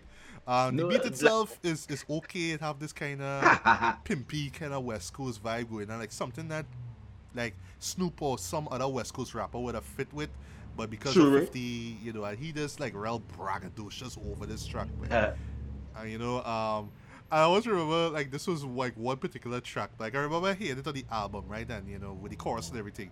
And then amazingly enough, I heard it on radio. I was like, wait, the Poor Little Rich on radio. And then when they reached the Right. chorus, I was just laughing, but it was like, yeah. I was Oh a God, poor, that's how now I'm a rich. rich. Get the paper now. You No, can't tell me. Can't tell me. Yeah, You that's can't cut. tell me the 5 6 in the back seat. Oh, the little. I'm a poor, you know what I mean? And I just laughing, but you know, it was so funny. But yeah, this is 50 at his most braggadocious. I think it's really the braggadociousness of it that really make this song good. Your thoughts, Ricardo? Yeah. I do remember hearing that track late night on radio in the car now. Right. I was like, yeah, why did you censor the hell out of this? I don't Yeah, it's a track You you have remember to. the watch talk for me part, yeah, as I say, not a filler track or anything like that, but it's just still not that great. I didn't love it all that much. But it is, I can still listen to it and enjoy it. Again, you don't skip it, but you kind of ignore it on the jog. Yeah. With me, I actually like something real. One of my favorite 50s because it what 50 does best, brag. He was bragging the hell out of himself. Yeah, you gotta brag. And the hook is probably one of the best pen hooks. Of course, yeah. That one of my It's so favorite 50s. ballsy, dude. I mean, you know, like in the backseat following your bitch nigga, like, wow, okay, we go with there, all right. You know what I mean? Yeah. Next track though, well, probably one of his best singles to date. Sensitive Tug yes, Time. the Tugs Need Love 2 song, 21 Questions. For Yeah. one thing, I love Dirty Swift's beat. I love the piano, the guitar licks of this, that bing, bing, bing, the way how it works Yeah. into it. It just sounds so the off kilter though, but it still works. And then you have Yeah. that really nice R&B, 2000s R&B beat in the background. I think it works. Of course, Nate Dogg's hook kills it as well. You know, so smooth, so nice. And 50, of course, just being sensitive talking, and you know, it makes sense to it. So now we could all relate to it. It's like, well, you know, if I go through all this kind of stuff, would you still be there for me? And one thing I was doing while I was just listening to the track again, I was telling myself, wait now, is there really 21 questions on this song? Because at first I was telling myself, I was counting them with my hands. I was like, wait, no, but this is not 21 questions. Can I take it like Jay-Z's 22 twos now, where in the first verse, when you really look at it, it's like he said 22 times now. So I thought, oh, well, the 21 gimmick question thing is a gimmick. Until I read the lyrics themselves, and I really counted the questions that 50 said. And I may be wrong, I may be a little bit off, but I counted 17. I was like, okay, well, I could call this thing 21 questions. And then I forgot Nate Dogg. In the hook, he says, would you love me if I was down and out? Would you still have love for me? And then in the outro, he says, could you love me in a Bentley? Could you love me on a bus? Which I love. I love those lines. Four questions. 17 plus 4, 21. Ta-da. Right. So they did not BS when they come to the title. But overall, as far as Tug's Need Love song too, I really enjoy this one. The video stands out to me a lot, especially because you had Megan Good in it. You had 50 in jail. Getting into this fight with this fella. You had Lloyd Banks it and Young Buck. And of course, this was a song for the ladies, so I imagine that shot where you saw 50 on the bed with Megan Good, and then you see his back and the 50 on it. I imagine all the women was like, woo, all that kind of stuff there, you know what I mean? So this was a nice track to get the ladies on board with, you know, 50's hype train, you know? But your thoughts on it, Ricardo? Yeah, for me, it was, this part of the alpha male thing. Got a big brawling tattoo on his back. 50 in terms of size is a big factor compared to Jaro. Jaro's a tiny guy. Yes. Come on. Sorry. This track, again, the late great Nate Dogg, fantastic hook from him. Of course. Love this song. It flows so well. This is a standout track for me. Out of the entire album, I'll say. Well, for me, again, Sensitive Thug Time. I can't say it is Sensitive Thug Time. He was now bashing Jaru for doing the same. Yes. But a younger me did not take that into mind.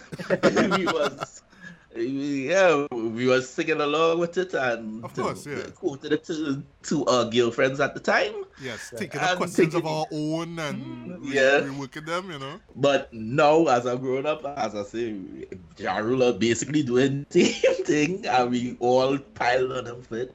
Yeah. But other than that, perfectly total track. Putting Nate on the hook. Magic. Nate always makes things better. Yes, he does. Yeah. And even if that is released now, today, it'll be number one. Yeah.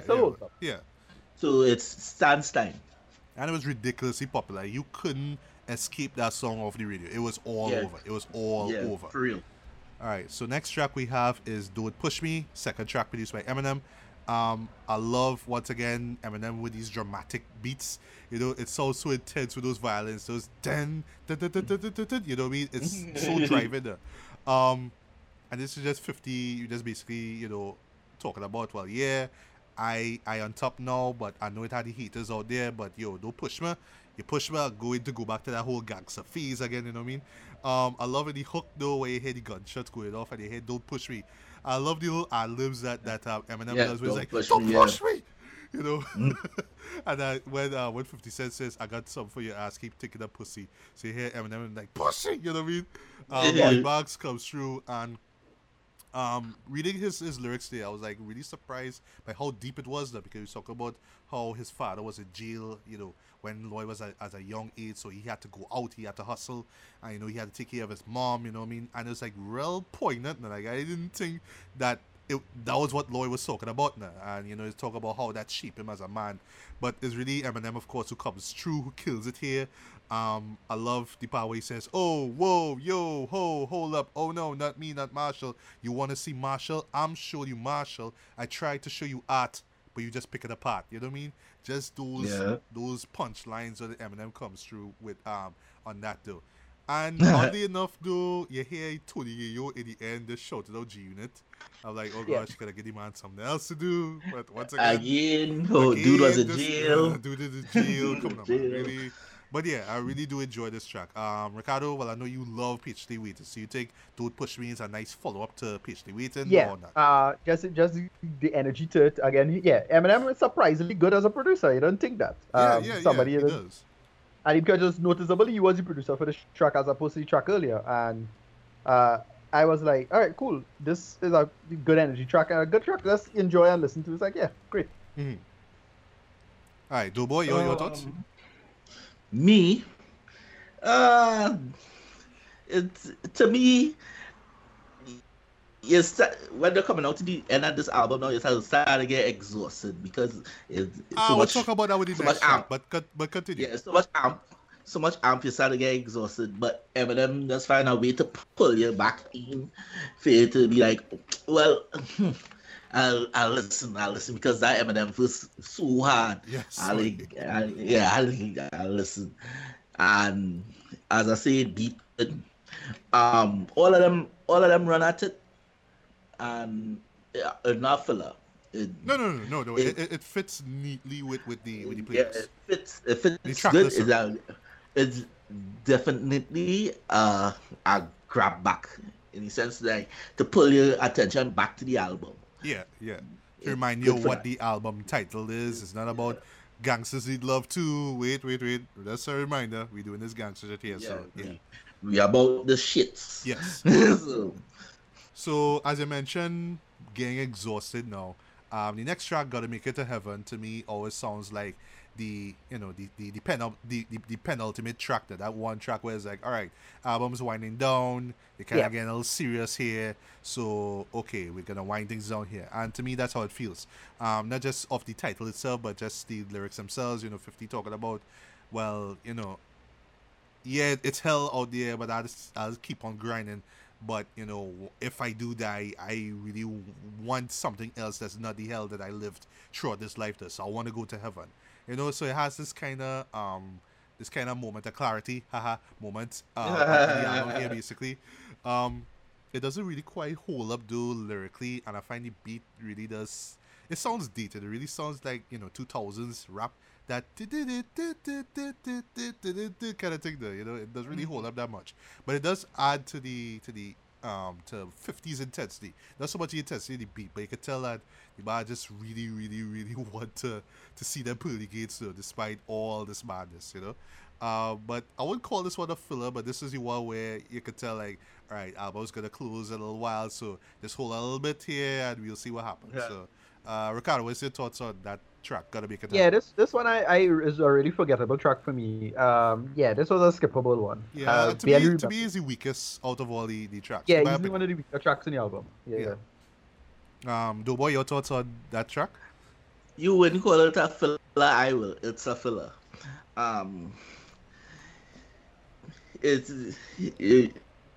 The album, as I say, the album had a decline and it faded out. And Yeah. this sounds like the Lemtower track. Right. Like, deadline coming up. We had to record something Yes. 50 outro for this album and just pen something and put it there. Yeah. So it's a filler. Right. And then technically it is the final track, and like every time I listen to it, I always like to think of it as the final track anyway. Because if this was indeed supposed to be the final track, I want to say that because we have two bonus tracks, so technically this is the final track. This is a hell of a way to end your album, though. Well, if those two bonus tracks were there, this would have been a hell of a way to end your album. Wangster, Yeah. the song that started all for me. This introduced me to 50 Cent. Of course, that two-way beat, that Yeah. I imagine people who had cell phones were like, hey, I had a song on my phone, but Yep. that was a ringtone, you know what I mean? It has that ringtone rap kind of beat, and that was before ringtone rap got big. I love the simplicity of the delivery from 50, but it's just so effective. Like, right down to the chorus. You say you a gangster, but you never pop none. We say you a wangster, and you need to stop front, and right down to the bars themselves, like, you ain't a friend of mine, you ain't no kid of mine. What makes you think I want to run up on you with the nine? You know what I mean? The way how it flows on that beat. It's so playful as well to the way how he rises it. And just that beat is just so goddamn infectious and just catchy. One part though that I didn't even know about, well, thanks to Genius, I now know. The part where he says, damn, homie, in high school you was a man, homie, the fuck happened to you? That was Cameron he was talking about, That was Cameron. Like, he took shots at Cameron there. Did not know that shit. I was like, what? Okay. Did not know that shit. Yeah, and I believe he was actually with Cameron's basketball career. He used to play basketball in high school. Yeah. So maybe he's saying that Cameron fell off at the time. I don't know. I still think Cameron's one of the most underrated East Coast MCs out there. But I'll admit with that one album, I forget what it is. I think it's Confessions of Fire, something like that. He did have some kind of album. Yeah. That first album was kind of. It could be related to the whole Mace thing, though, in some way. Right. Nah, that was before that whole Mace thing. That's probably he does connect the information via Mace in some shape or form. Now, so I don't know. Right. And just on the subject of beef too, I remember when he had that line where he say we ride around with guns, he says a little Bow Wow. And I think, if I'm not mistaken, Bow Wow took offense to it. I think so. I think he did take offense to it. And I don't know if he did a distract. I know he did a distract to Little Romeo. Long story. It was garbage, right? But I can't remember if he did anything to... Back those bad signs of the 2000s when we had to deal with our little Romeo, little Bow Wow beef. Yeah. That beef was so dumb, like, come on. But anyway, but I don't know if Lil Bow Wow actually clapped back at 50. I don't know. He was offended. Yeah. He was offended, but he was 16 at the time. He really could tell. He was still Lil. He was still Lil Bow Wow at the time, you know what I mean? But that's a great line. That's a great buy, my honest opinion, right? Just thinking about it, we got guns the size of Bow Wow. I mean, my favorite line in our whole song. Of course, there was a music video which was on heavy rotation on Rhapsody and BT. And also, I remember Eminem had his own version of Wangster as well too, which was clever as well too. I remember, well, basically it was just him talking about how he got 50 to sign on to Aftermath and Shady as well too. So just basically like, we on top now, we gotta be making tons of money and all, they just gotta be feeding off us, that kind of vibe though, But overall, Wangster is like the one of the best singles from 50, hands down. I think it still holds up, even with the two-way ringtone rap instrumental, right? But Ricardo, your thoughts on Wangster? Do you think it still holds up, or do you think it's just it is the track that started it all. It's a good way to just end off the album, in my opinion. It worked. We just had a nice, everything winding down, enjoying it, and then it just this track is like, oh right, this is the whole track started on. It's a great way to end. I totally agree. It's a great way to end the album. Doughboy, your thoughts on Wangster? Do you think it still holds up? Yeah, it does. For the time that it came out to now, still holds up.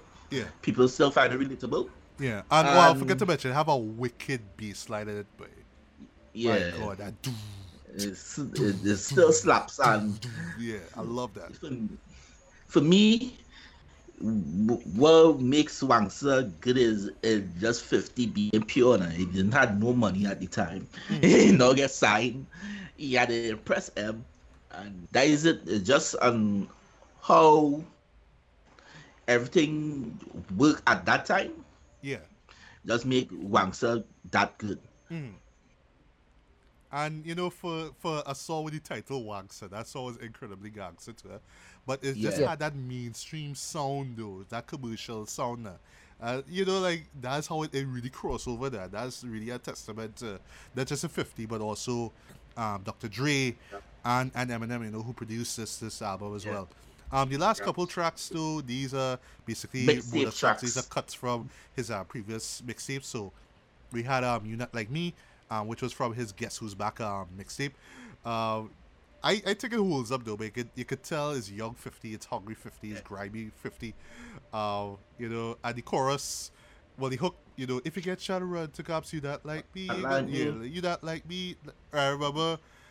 This is okay. This is actual truth. I remember when Nick Cannon. Yes, folks, Nick Cannon, when he Yes. was rapping, he had a song with P.T. Pablo called "Your Pops Don't Like Me," and he Right. used that same hook. That if you get shot around the cops, you not like me. So he said that da da da da da da, you not like me, and I was like, wait, no, but where you get this hook from? And that's when I heard you not like me from 50. I was like, oh, that's where the bastard get from. Okay, I see what they did there. Okay.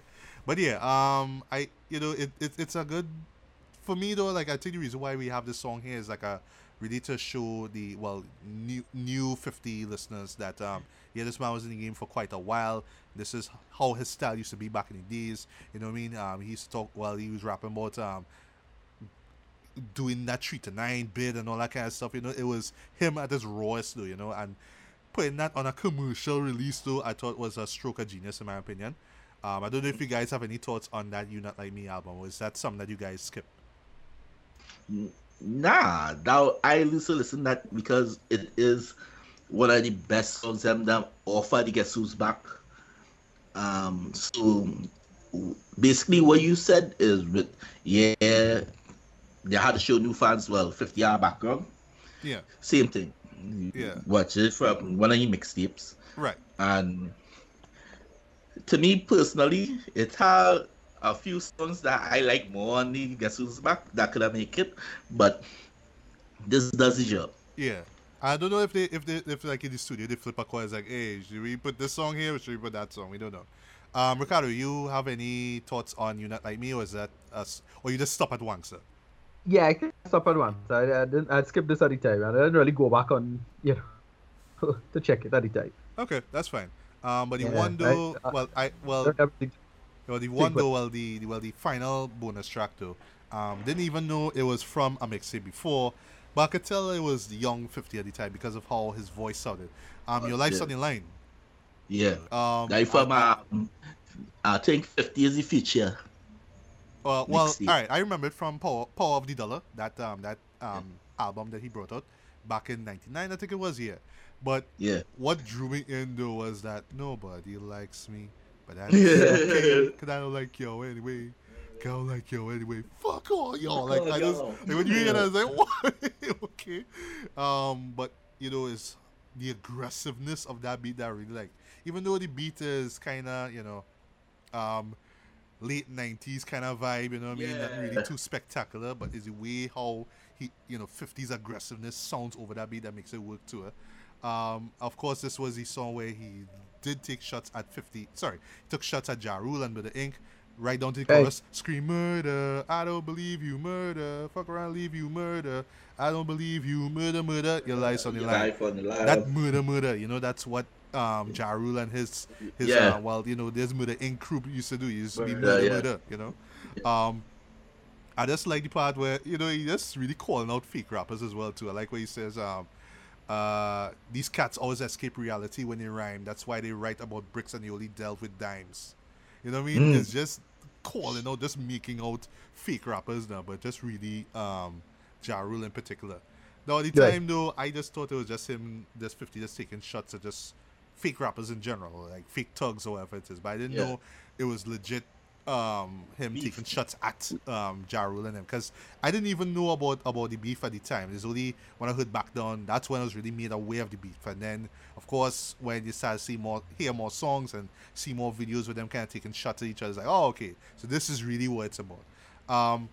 But to me, like, just that as a bonus track is a great way to kind of like the additional end, like the second ending of the album, if you will. So I think it works in that regard. Ricardo, you're familiar with the song, or you? I remember the song. Yeah, I remember the video fit as well too, where they censor. That a lot of so censoring in dated. it. That video so dated. And it's so I don't want to say unpolished though, but it have like the feel of like them old Wu-Tang videos where it's just like a man with a camera just shooting. Yeah. That's how it felt like to me. Doughboy, your thoughts on Your Life's on the Line? Well, this is probably my favorite 50 disc to Ja. because again the hook is ridiculous. I can remember being in school and that was recall in school. Past my man classroom like about murder. I don't believe you. I'm like, so that was this was 50 straight up rugged, grimy. Yes. Had no other way to put it, and I wouldn't take it no other way. Just grimy 50, and we love our work with that 50. That 50 is the real 50 that we want here. Yeah. Agreed. All right. So in closing, the question should be asked though. 15 years after its release, yes, 15 years to this day now. Does Get Rich or Die Trying hold up? I would say for the most part, yes, it does. It is a perfect example of great 2000s hip hop as well. It is one of the best albums of the decade, hands down. And a lot of music magazines and stuff do list it there, which is saying a lot as well.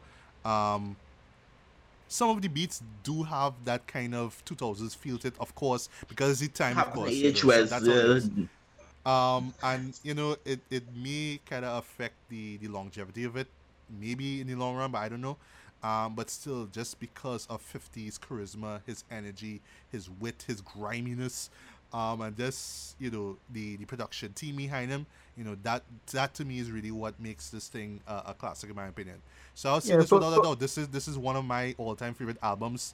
And I don't think any other album he brought out really has much Get Rich or Die Trying. I don't know if 50 will do like a 444 thing like what Jay-Z did last year and do like a return to form kind of thing and bring out some really introspective albums like this is a Curtis Jackson album. Not the 50 Cent album. No, you know what I mean? And he wins a Grammy for it. I don't know, but to me this is his best work, hands down. Yeah. For me, this album, it does hold up. It's a perfect example of the art and production just trumping the quote-unquote direction that any art form should take. Yes. Again, at the time, I was like, well, we shouldn't go back to gangster crap, and gangsters played out, blah, blah, blah, blah, blah. Yeah. I was like, no, it's just really damn good music. For Patiently Waiting alone, for me, this track is just, this whole album works. Yes. That alone just pull it up. Mm-hmm. It's one of the big pillars of the album, in my opinion. I really, really like this album. I was, by this point, I don't know how old I was at the time. I'd have been like 19 when it came out. This a lot of this holds up, but at the end of the day, is like, well, I had to tell myself how to look at rap in retrospective and just look at good production in general. And 5 out of 5. This album is really, really good. Yeah. Well, if I had to rate it, I would give it a solid 4.5 out of 5. Right. Me personally, it's just like a couple of tracks and a couple of beats don't really hold up as well as they do, but it's still entertaining. This is one that I admittedly can listen from top to bottom. Unless probably like if I jog, if I have less time on my hands, I could just skip a couple of tracks, Right. But this to me still holds up. Doughboy, your thoughts on the album, just final thoughts on the album, and if you could give it a rating, I'll score whatever, please do. To me, it's an influential album. Basically, who know like. Because it had a lot of kids that this album was the first year, like Schoolboy Q, this was the first rap album that he actually heard. Right. So it influenced a lot of people to spit a certain way, and to them 50 was the most gangster shit at the time. Now at this time the album still hold up compared to what was popping at the time in those days that we're not here no more, like Crunk. Yeah. I used to love Crunk, boy, but Crunk just kind of... Well, Crunk kind of turned to EDM in a bit. Well, maybe that's why Lil Jon's still doing music, He just had that vocal energy anyway, but... moving on. Yeah. The only thing is that how now we can spot the fillers. It have fillers. Yeah, but at the time you didn't care though, because it was Get Rich or Die Trying to listen to the album, man. Now you listen to like 1 or 2 tracks, like skip. No, I'll give it a 4 because of the fillers. Okay, a 4 out of 5. All right. Yeah, 4 or 5 because of the fillers, and it's not a well-rounded album in the sense, like, you know, for a 5 years had to be looking for the 5 W's, tell a perfect story. Yes, yes. So all with this one, you're just getting the 1 W. Who? Me. Okay, yeah. Who is 50?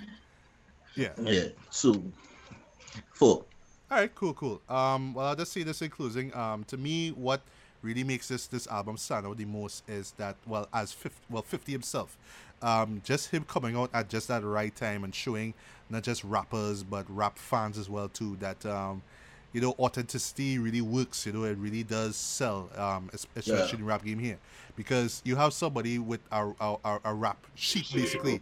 And I can tell yourself, wait, now somebody like this should be in jail. Somebody should like this should be in the underground doing mixtapes till the day he die. You know what I mean? But for him to somehow make it into the mainstream, and to the point that even in bar mitzvahs and, you know, birthday parties you hear in the club and whatnot, right? Whatever it is, you know, to branch out that well, you know what I mean? It's like that same story like with Snoop Dogg, for example, like how he became so mainstream to the point now he have a cooking show with oh gosh, I forgot his name. Yeah, Martha Stewart, you know, that kind of thing, you know. Yeah. So but it's just like him now, and then even more amazing though, him getting shot up 9 times and surviving, you know, and being able to turn his life upside down, you know, while staying true to the streets. So this, to me, this album is like just perfectly a nice album to just let these young rappers out there, because yes, we like we old school and stuff like that, but we making out the young rappers and then we making out them 6ix9ine and you know what I mean, the Lanzes and all these guys, you know what I mean? Xanax and all these. You know what I mean? All the rainbow dreads. Lanzes, my new favorite rapper is Ricardo that introduced me to him, boy. All the rainbow It's the next dreads. level, eh? You know what I mean? Lanzes Know what it is is? the But anyway, but you know how rap is today, where it's just you have a kind of catchy instrumental, and you just fabricating all this stuff. You know what I mean? Like Slim Jesus, like you not from the hood, Jerry. We talking about you selling weed and you got guns. But that's the trend now, because a young rapper is all about talent, right? But 50 at the time came out and it was like, that's not what it is, Shred. It's about rawness, Shred, about realities, where I come from, and this is what he put out there. He didn't sugarcoat it. He didn't do anything like that. He just put it out there, and look, he have a classic album on his belt. So you gotta ask yourself a question, like, how come, you know, 50 was, how come somebody like 50 could have flourished, given that you really thought, oh well, gangster crap was going away now. Yeah. You know? And why saying like, no, it still have a lot of it have a big underbelly still in Black America. Of and course, he tap into that for the new generation. Yeah. So that's the thing. And you know, other rappers, well, I mean, like Schoolboy Q, for example. Well, not so much Vince Staples, although I would say Vince Staples is do gangster rap, but he was a Crip at a point in time, but you know, he doesn't really do that. No, basically, since 50 New York, you have Conway and Westside. Oh, Two yes, of them is the most grimiest dudes them that I can so far. And Conway in precise is like the grimiest dude that you could get on a mic right now. And he basically eventually seeing 50 story, he got shot, half face paralyzed, and he raps. Yeah. So it always have that person that will be the poster boy, the dudes them in the trenches that doing that work. Yeah. And to be that light for them to say, well, I want to be that. When instead of being getting shot all the time, I'll go and do this. Yeah, exactly. Well, yeah, but all that being said, though, Get Rich or Die Trying to us still holds up to this day. If you haven't listened to this album before, why? I don't know.